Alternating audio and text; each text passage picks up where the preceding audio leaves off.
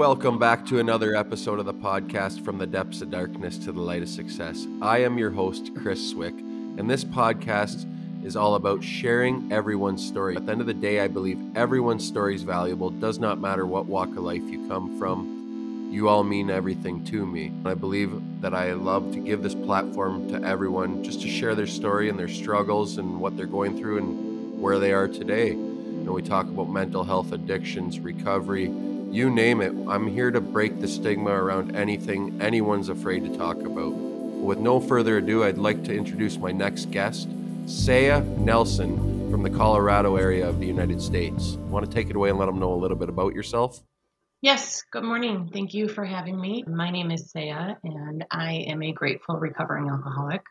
My sobriety date is April 10th of 2015, so I just recently celebrated 6 years. I live in the Denver metro area, but I grew up in the northwest suburbs of Chicago.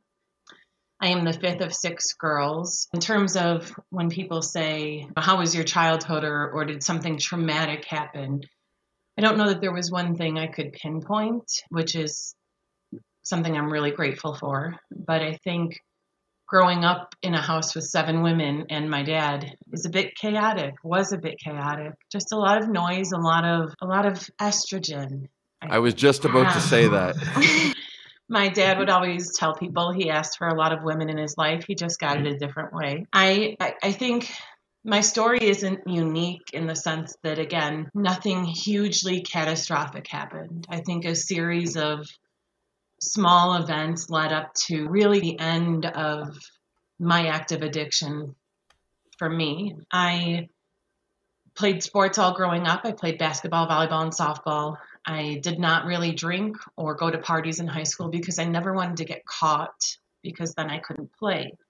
And I think being able to do the work in recovery, I've learned a lot about where my drinking started and why. And I think it really started to progress right after high school. I was 17 and I was young when I graduated. I started working full-time at a country club, and from there it was really no holds bar. I had access to alcohol all around me. I was pouring alcohol. It just was there. And after the first time I got drunk, I blacked out. And I remember coming to, another reminder for me today that I'm so glad I get to wake up instead of just come to. I just came to and looked around. I didn't know where I was, how I got there, who I was with. And at the same time, something in my head was going, well, let's do that again. And I had my oldest, I have 3 kids. My oldest is 19, my daughter is 15, and my youngest will be 11 on Friday. I had my oldest when I was 20, and then second when I was 24, and my third when I was 28. So I categorized my 20s by having kids, raising kids, and working full time and being a mom. And I think it really wasn't until I hit about 30, I started hanging out with old friends. I started going out more, coming home at 7 in the morning. And my husband at the time would say, where are you? And I'd say, don't worry about it. I took care of the kids all week. I deserve to go out. And again, in hindsight, being able to look back and own my part and do the work, none of that was okay. I wouldn't have accepted that if the roles were reversed. And then we moved out here to Colorado when I was 33, exactly 1,000 miles door to door. And I think, again, in hindsight, it really was an intentional geographic get away from family. All of our family was back in the Chicagoland area. I didn't know anyone here. My older 2 could walk to school, and I would take my youngest to the liquor store every morning. And that was just how it went. So we moved here August of 2014. My sobriety date is April of 2015. So again, when I share all the time that it really was 8 months of just getting deeper and deeper into that hell, into that isolation. I didn't ever go out. I would just drink at home all the time. I didn't have to be accountable to anyone. And as ridiculous as that sounds, even saying it now, my kids could walk to and from school. I just didn't, I could text my mom and sisters in a group text and not have to talk to them, not have to, I wasn't slurring my words. They were just reading texts. And so there was a lot of isolation and hiding. And on Thursday, April 9th, my sister, who is just older than me, flew in from Virginia. And to this day, I still swear that it was an intervention. Neither she or my ex-husband have ever confirmed that, but the timing was too coincidental. I think, honestly, he saw how far down I had gotten and needed help and didn't know what to do. So she flew out. He went and picked her up from the airport. I don't remember him picking her up or coming back. I just remember waking up at about 2:30 in the morning with a cup in my hand. It had spilled all over me. And I looked over and she was sitting next to me on the couch, wide awake. And I said, "What are you doing?" And she said, "I was afraid that if I fell asleep, you wouldn't wake up." And I said, "Why?" And I just looked at her. And she had tears streaming down her face. And she said, "You don't remember me getting here, do you? You don't remember our conversation, do you?" And I said, "No," and tried to laugh it off. And she said, "You might want to go look in the mirror." And at this point, we were coaching our youngest soccer team. We had soccer pictures the following morning. So I go in the bathroom and I just had blood all over my face. And my lip was, it looked like I got stung by a bee. And I'm allergic to bees. So that's how big it was. And I was like, "Oh, this is really great." So she said, "He's waiting for you in the driveway." So I walked outside and he was standing there with his truck open and he had two large black plastic bags, like the contractor size, and they were full of empty vodka bottles. And he said, "You need to do 3 things or I am taking our kids and going back to Illinois. You need to go to rehab, you need to talk to a counselor, and you need to go to meetings now." So I got started. I think there are a lot of moments in early sobriety that I won't ever forget, I hope. And that was one of them. I remember looking him in the eye and saying, "You will never take my kids from me." I did the majority of the child care, always change their diapers, meals, to and from school, doctor's appointments, all of that. And I think really for me, that was the kick that I needed to wake up. Like after that conversation, I remember this feeling came over me like it was a sense of relief. Oh, thank God I've finally been caught. I don't have to hide. I don't have to plan and scheme and figure out where I put what bottles and what am I going to mix it with. At the end, I was making tea and putting vodka in it. I was making country time lemonade, anything I could find. And that was really like the insanity part for me. So That's I like me called. too. I would just go and do whatever. It didn't matter what. For me, I was more of I was into drugs and stuff, and booze was just there. But same thing. I didn't care what I was putting in my body as long as it gave me that mind mood altering Yeah. feeling just to escape from my insanity that I had caused. Or well, I didn't cause the insanity, but all my feelings and stuff that I just kept pushing down. I would just escape from them with whatever the hell I could put in my body. I didn't even care at points. Yeah. Even if I knew, I didn't even know what the hell the drug was, I'd still do it just to get an Yeah. effect. It gave you that temporary feeling that you were looking for. Yeah. It's really crazy. I think, so that day was really my day one. I honestly, by the grace of God and the fellowship of recovery for me, that was the last day I drank so far. And I'm not a fool to think that those yets could never happen to me. I have a friend who is 38 years sober, and he always says, "Say yet stands for you're eligible too." So don't discount. That's still, if you aren't working, it's that saying, if you're not working on your recovery, you're working on your relapse. And all of those sayings used to drive me crazy at the beginning, but they're so true. I tell people, I spoke with a woman sober living that I just love out here, and they're all in that tough place of right at the beginning and trying to figure out what to do and angry and all this stuff. I hate those things. I hate when people say keep coming back or one day at a time. I'm like, look, I couldn't stand those either. And now I have one day at a time tattooed on my arm. I promise they'll stick with you. I think people had to tell me what I needed to hear in early recovery, not what I wanted to hear, because I don't think I would be sober today if people were saying things to me like, "You're okay. It's all his fault. All of this." I didn't need to be coddled. I don't think I would be sober today if I didn't get that tough love. And that's what I needed too this time around. April, sorry, that's your recovery date. Mine's November in 2019. But same thing. I needed that tough love as well, whether it was losing my kids for 6 months. Before I could show and prove that I had clean drug tests, I had to show a few clean drug tests. And before I could even have access to them again, it was phone calls. That's all it was for me for a few months. So I had to work my ass off. And I knew if I didn't do that, well, I wasn't going to see my kids. I wouldn't have a partner. I'm grateful that I have a partner today that held my hand and basically pushed me to be the best version of myself that I am today. I have a successful job, but I wouldn't be there without her, though. I can tell you that right now. I would be dead in a ditch, in a morgue, or in jail, the rate I was going at that point 2 years ago. Yeah, it's really, for me, it's amazing to look back even on the relationships I have with my kids today. My oldest went through a lot of addiction related stuff from like 14 to 17. He was in and out of juvenile detention and all these things.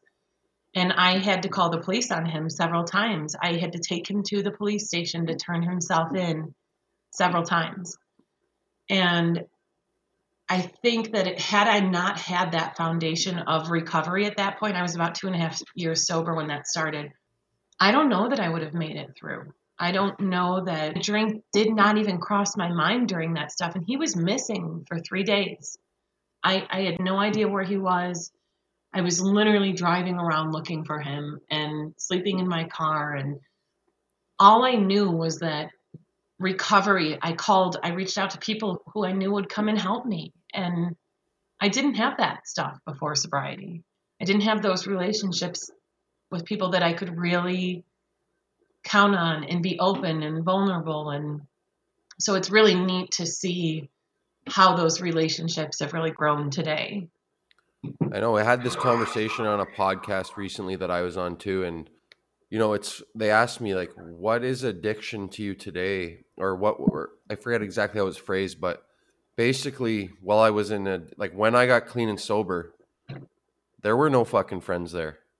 Where were my friends? Like I could count my true friends on one hand, including my partner, and I included my kids there and a couple of good friends from my childhood that stuck around. But all those other people were acquaintances I was using drugs with, going to crack house, hanging out at trap houses and stuff like that. And they're not around anymore. And I chose for that to happen though too, because they weren't there looking for me when I was almost dead on my floor and stuff like that. They weren't there to help me. There was a couple people there to help pick me up and push me, kick me in the ass basically, and give me a swift kick in the ass and a swipe upside the head. Yeah, no kidding. I know a woman asked me recently, actually, one of the women from this sober living, she said, someone really hurt my feelings and said, you need to put on your big girl panties and get your shit together, I think is how they said it. She said, it really hurt my feelings. I'm like, really? Like that hurt your feelings? Do you think that they care enough about you to want to see you get better, to see how far you've gone down? Like you're going to focus on someone hurt your feelings by telling you your life is a disaster, your kids got taken away, you're in a sober living. And so many people, I think, go through those situations. And for me, I came in because I didn't want to lose my kids. I was fighting a parental responsibilities evaluator, a substance abuse evaluator. I had to drive an hour each way. I had no job, no money, no bank account, nothing. And I knew no one out here. So when I started, and I shared this about a year ago on a friend's podcast, and he said, do you think God brought you out to Colorado so that you could be completely torn down and rebuild your life? And it was really the first time I'd thought about that. And I was about 5 years sober. I'm like, yeah, I do. I didn't know anyone in recovery here. So if I was going to make new relationships, friendships, all of that, a recovery community, I had to do that work. I had to call people. I had to go sit in meetings. I had to call when they gave me a phone list. And that was so foreign to me. So I think I have a hard time when people start throwing those excuses, because we all use those excuses. And no one could get or make me stay sober. Nobody could. I had to want it. And I think we all get to that point. I think that's why, especially the stigma piece, when people would say to me at the beginning of sobriety, gosh, how bad were you? I'm like, does that matter? Does that really matter? I was as bad as I needed to get in order to want to get better, in order to want to be healthier and be. It doesn't matter if my rock bottom isn't the same as yours, or the comparison part will keep me sick, I think. And that's what I learned in early recovery, because that's all I did. I would sit around in the rooms with my arms folded, look at everybody and go, oh my gosh, I'm not like any of these people. But yet they had that peace. Well, and they Yeah, had that peace and serenity that I wanted. And who was I to judge how different we were when they're the ones who were sober and actually had a job and family and life, and I didn't. no, and I get what you're saying too. And not to knock recovery, I love recovery and stuff too, but I've stepped back from recovery rooms up here, especially in Canada, just because I find so many people, and not knocking it. Like I said, don't take this the wrong way. Recovery is amazing. The people I've met in recovery are amazing, but I think there's more to it than just going to meetings. So you have to put the work in on the outside of those rooms too. It's not just about going to meetings. And I found certain people were always judgmental. Not everyone, but certain people are judgmental about what you're doing on your outside life with your recovery. You're not doing it the way that they're doing it, so they're judgmental about it. So I took a step back though and said, I can still do recovery and not go to the meetings as long as I keep on the right path. And I still talk to people in recovery, but I've stepped back from the rooms myself personally though. That's just my own personal opinion, and I'm allowed to have it. But I'll still show up to meetings once in a while because I miss that camaraderie. You know what I mean? But it's all online up here right now. Yeah, it's interesting. So there's a group that my home group meeting. They have met every Thursday night for the last 35 years and travel to different meetings. So it's dinner and fellowship, and then going to support a local meeting that needs support or it's new, and it is such a great group. I am the youngest in sobriety in that group, and the next one I think has 27 years, and the That's oldest amazing. one has 51. It's crazy. So I feel like for me, when I surround myself with people who are actually living this deal, you can sit in rooms for months and not change a thing about your life except you're not drinking. And that's a dry drunk to me. I don't ever want to live that way. I have felt like I've gotten stagnant and stuck sometimes. And it's because I think I need to reinvent the wheel when it's been working for 5.5 years. And then this happened probably 6 months ago. I just got stuck. I couldn't keep doing Zoom. I liked that, but a lot of meetings around here didn't ever close. So when I feel like that, I know that something is off in my recovery. I'm not reaching out, I'm not connecting, I'm just going through the motions of my daily routine. And instead of that, with that energy and vigor that I had at the beginning. So today I know how to get myself back on track a lot quicker instead of sitting in that pity party place. At least I'm still sober. It's like when people say things like, oh, you got this. That phrase just drives me crazy because I don't want to ever feel like I've got this. This is a way of living to me. It's not one program that you go through or I go through in a 6-month time frame and then I'm done and I'm cured and Yeah. hallelujah. I don't want to feel that way. Oh no, I totally get exactly, and I don't ever want to feel that way either.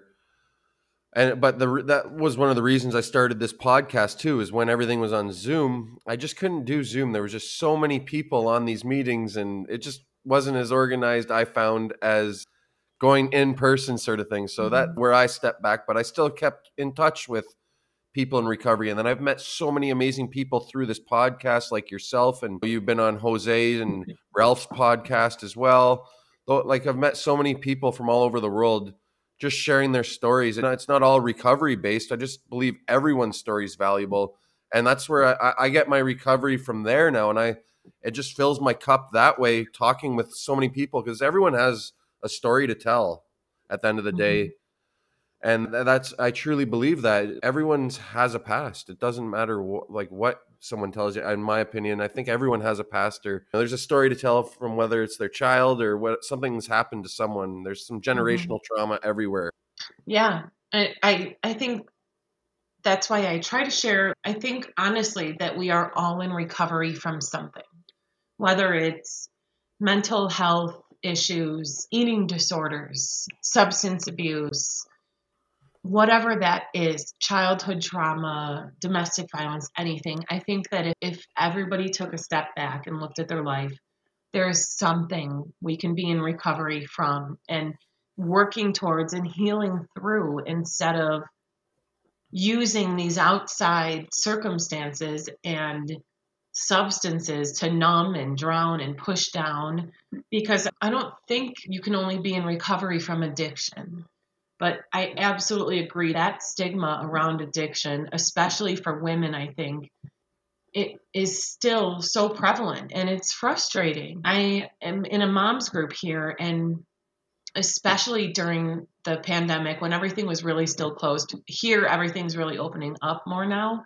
But from the beginning of the pandemic till probably a month ago, every day at least 3 or 4 wine memes. Mommy needs wine. Mom deserves a drink. And so finally, I just posted a picture in there, and it was my shirt that says Sober Mom. And I said, look, I know that I'm not the only one who has dealt with addiction, who might be in sobriety, who might be working through recovery, whatever that is. I know I'm not alone. And it's really overwhelming and really sad when this is what we're flooded with, that I deserve a drink because I took care of kids today. Don't you deserve to take care of yourself? Don't you deserve to feel well and feel healthy? And I couldn't believe, and I hit post and I was like, oh crap, what did I just do?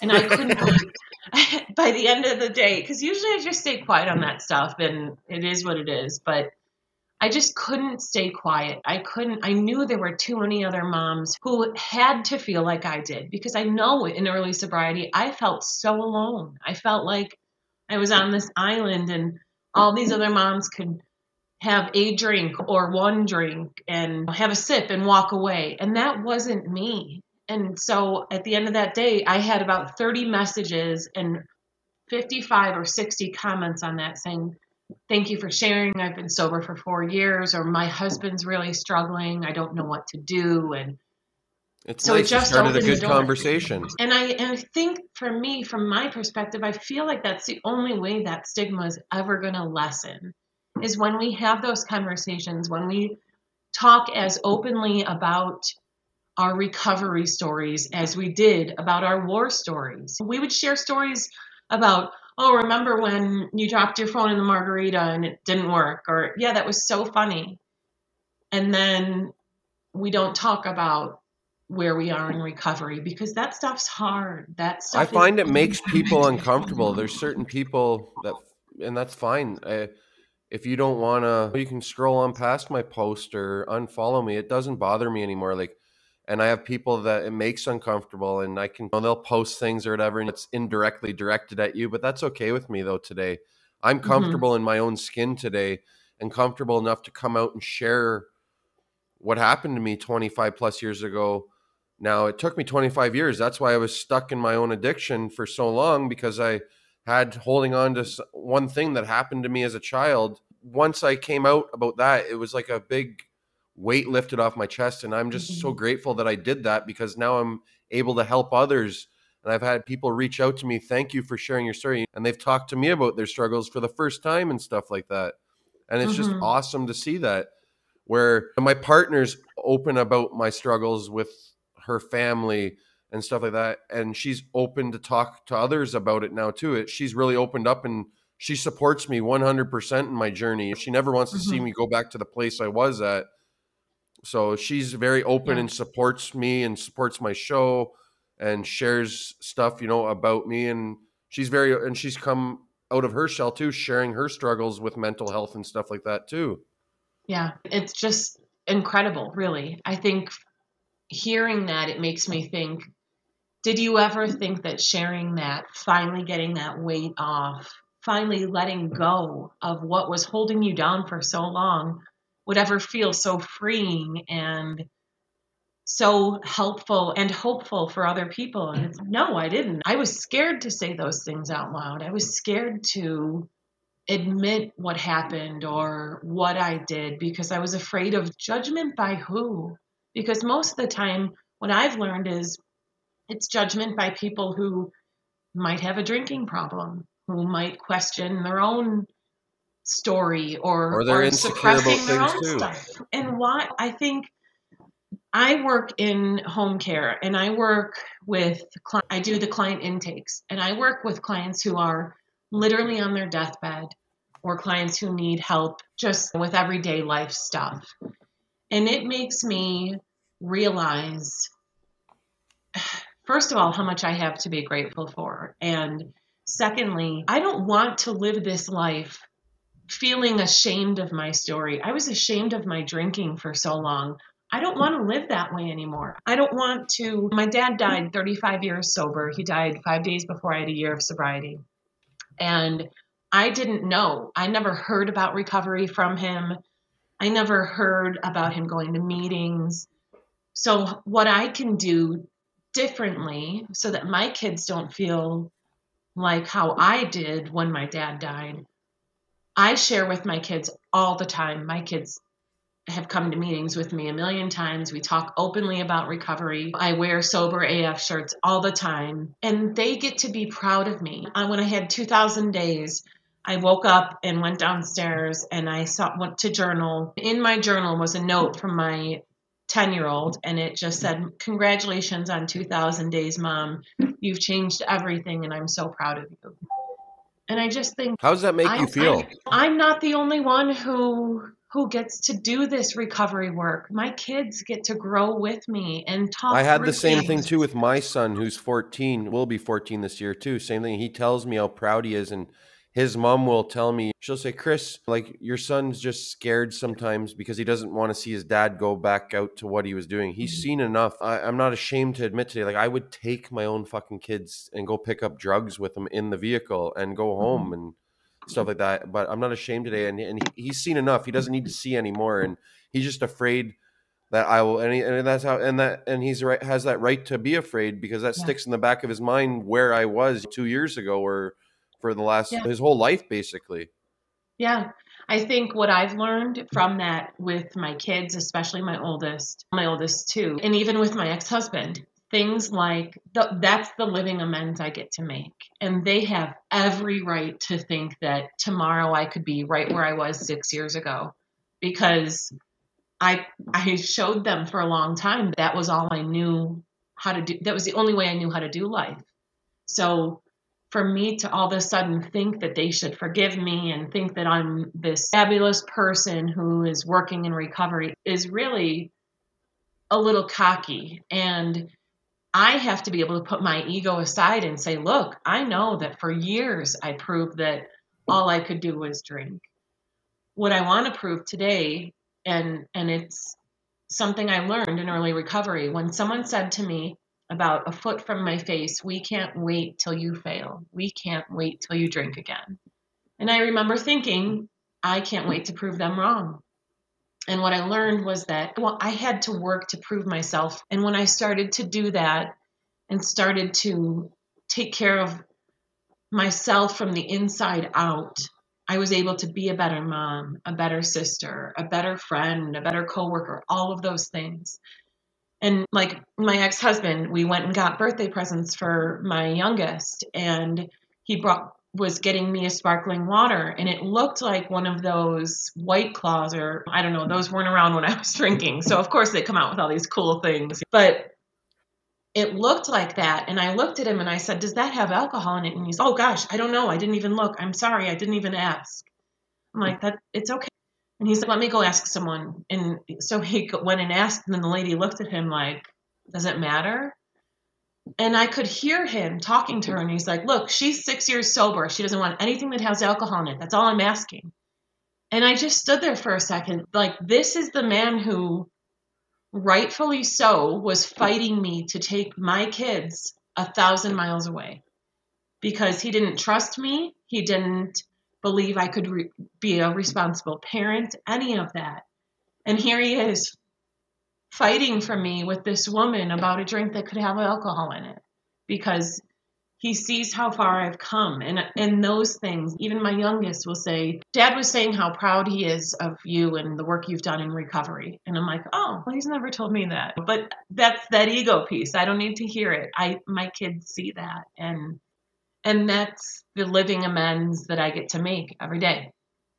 So what are some of your deepest values today? I think I always tell people will say, I need to see it written. And I'm like, I promise you that won't help you pronounce my name at all. I think honestly, real and true, genuine relationships and friendships, the people who I could open up my phone at midnight and say, hey, can you listen to me? Being able to be of service, answering my phone when people call, responding to messages, responding to emails when people say, hey, can you share? It takes an hour out of my time. I spoke to a group on Saturday and I was so tired. I was just exhausted. And I remember the thought came in my head, just call them and tell them you can't do it. And I sat there for a second. I'm like, there were a lot of people who showed up in early recovery from me, and maybe they didn't always want to.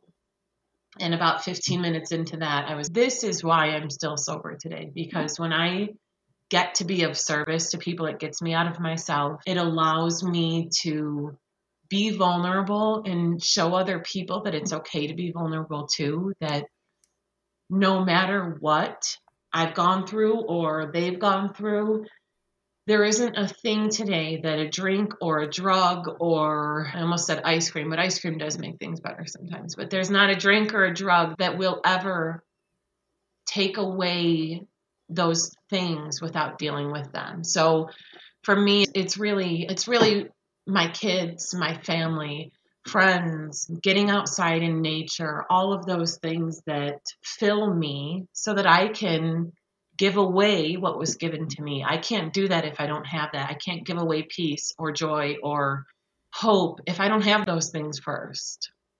I like that you say that though, because today I am able to give back what was so freely given to me, like you just said. And I wouldn't be able to do that if I was still out running around doing drugs, stealing from others, those types of things. So I'm not teaching those people those things. I'm still learning myself. I go to therapy to this day still. Like I'm peeling back those layers from all these years of the shit that I caused and the shit storms I caused. I'm now peeling back those layers and learning how to be a good partner to my partner.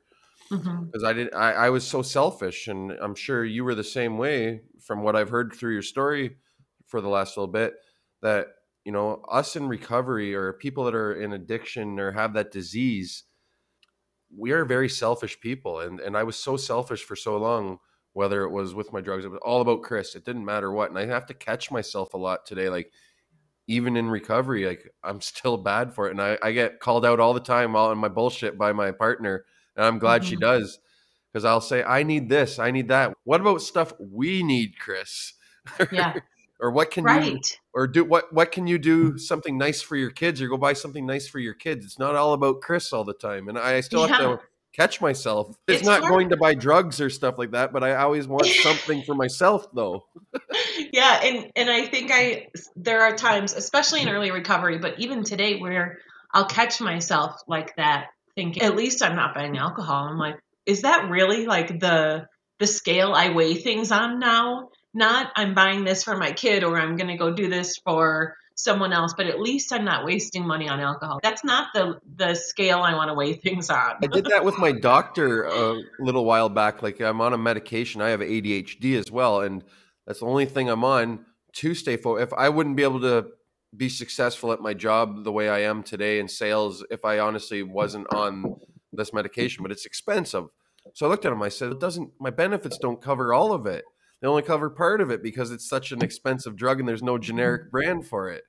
He said, Chris, he looked at me, he's like, how much fucking money were you spending on crack cocaine every month? He says, is $102 a month really going to kill you? He said, maybe. He looked at me though, because it was in the thousands a month. You know what I mean? Like, And he just looked at me. He's like, really, how much money were you spending on drugs a month, Chris? That $102 on a medication that's actually helping you. We found the right medication for you now. Yeah. Yeah, it's funny. And I think I try to, it reminds me of that meme that I could spend my entire paycheck on drugs and alcohol, but today I can't afford guacamole on a burrito, you know? Yeah. Oh, It's yeah. like, yeah, how, I don't even know. And now I don't know. Sometimes I don't know where the money goes, but it doesn't go to alcohol is all I know. Yeah, and same with me. Like I have savings. Like I actually started my RSPs again, and I'm able to do that. I don't have to worry every month. I'm not the one that takes care of the funds, but I'm slowly learning how to be a functioning person in society today. Yeah, What it's yeah, like it's to amazing, huh? and my partner still, I'm grateful for her because I don't think I'd be where I am today without the help of her though. But she's slowly stepping back now. Like I have more responsibilities. I didn't have a bank card for the longest time in Hmm. early recovery either. I wasn't able to be trusted with a bank card in my relationship because that's all Right. my money just went to drugs. It didn't matter what happened. Any money that came to Chris was just spent on drugs. Even my child Yep. support wasn't paid. But today it's paid every month and Yeah. on time. Or when a Yeah. bill comes up, it gets paid on time. I have money there to pay that bill. Rent's And there. I I don't have still to. want a pat on the back for those things, but that's what normal people do. They pay No. bills, and Yeah. I still I want have a someone to say, car. "Good job." Exactly. Today I have a car but I was rewarded for my job in sales that I was given a demo. Like people see and you get rewarded today in recovery for doing good things and the good work that I put in, the hard work I put in at work. It took me a while, but Hmm. my boss seen that, like that I show up every day to work. I don't call in sick or just not stop going to work and decide I'm done with that job because they pissed me off. They looked at me the wrong way that day. Yeah, and I also it's those little white lies. And you just made me think of that, like calling out of work sick. If I'm calling out of work today, I'm going to say I can't come in today, and that's it. It's not, oh my gosh, I don't feel good, and making something up because I'm hungover. I just need a day off, and that's okay because today I am trustworthy and I am loyal and I do my work. And I have proven that to my team enough that when I need time off, it isn't, oh, what is she doing? Exactly. I appreciate you coming on the show today. Thank you. Thank you for No having me. problem. I'm glad we could You're talk. very welcome. And just before we go, though, I love to ask my guests this one question though. What are 3 things you do for yourself on a daily to keep your mental health in check? That one is actually pretty easy for me because I it know one of has to them be already easy. because I It's follow her on mind, body, Instagram, and guys. soul. I'll tell you. It's just mind, body, and soul work. I get up and I journal, and then I read and sit in quiet, and then I get to the gym. So it's all 3 of those every day. And whether it's a good day or a bad day, or I slept like crap or not, I always feel better. It's so true, though. I feel better whether it's reading, and the gyms aren't open up here in Ontario yet, but I'm able. My partner is on a strict regimen now too with her nutrition coach and stuff like that. So she's got my ass working out at home now with her. I was like, I can't do this workout at home. You're doing it. She You're like, pushed me, yes, I am. holds me accountable. But it's Yep. good. It makes me feel good though after getting up and doing that before I go to work every day and head Hmm. into the dealership. I feel really good whether my legs are sore or not.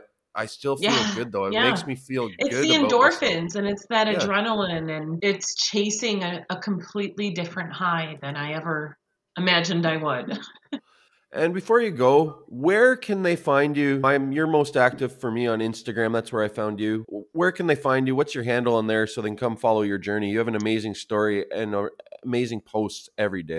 Thank you. Yep, I'm on Instagram and Facebook, but I really shared on Facebook just for family and old friends. But on Instagram, it's just s.nelson42. I don't have some cool sober handle. I just have my name. Yeah, so anyways, guys, please head over to her page and give her a follow and show her some love because she has some amazing stories and just really insightful and powerful messages on a daily basis with her journey in recovery. So thanks again for coming on the show today, Saya. Thank you. Have a great day. Thank you too. I hope you enjoyed this episode with Saya Nelson. What an amazing guest she was, and an amazing story of triumph. I'm so happy to see she's in recovery, and recovering out loud is what it's all about. Share your stories, guys. That's what it's all about here. I believe everyone's story is valuable at the end of the day. Doesn't matter what walk of life you come from. If you could go over to Apple Podcasts, Apple Music, wherever you listen to your podcasts, and leave me that 5-star review and write me up a little something. Let me know how the show's going. Or you can head over to Anchor FM and leave a voice message for the show. It would be greatly appreciated. The next guest on the show is Dean Italiano. He is an author, a writer, musician, also has 4 books out. Was also caught in the middle of Hurricane Katrina and suffers PTSD from that experience. We will be diving deep into that experience and what it was like to be in the eye of the storm down there in New Orleans at the time of Hurricane Katrina.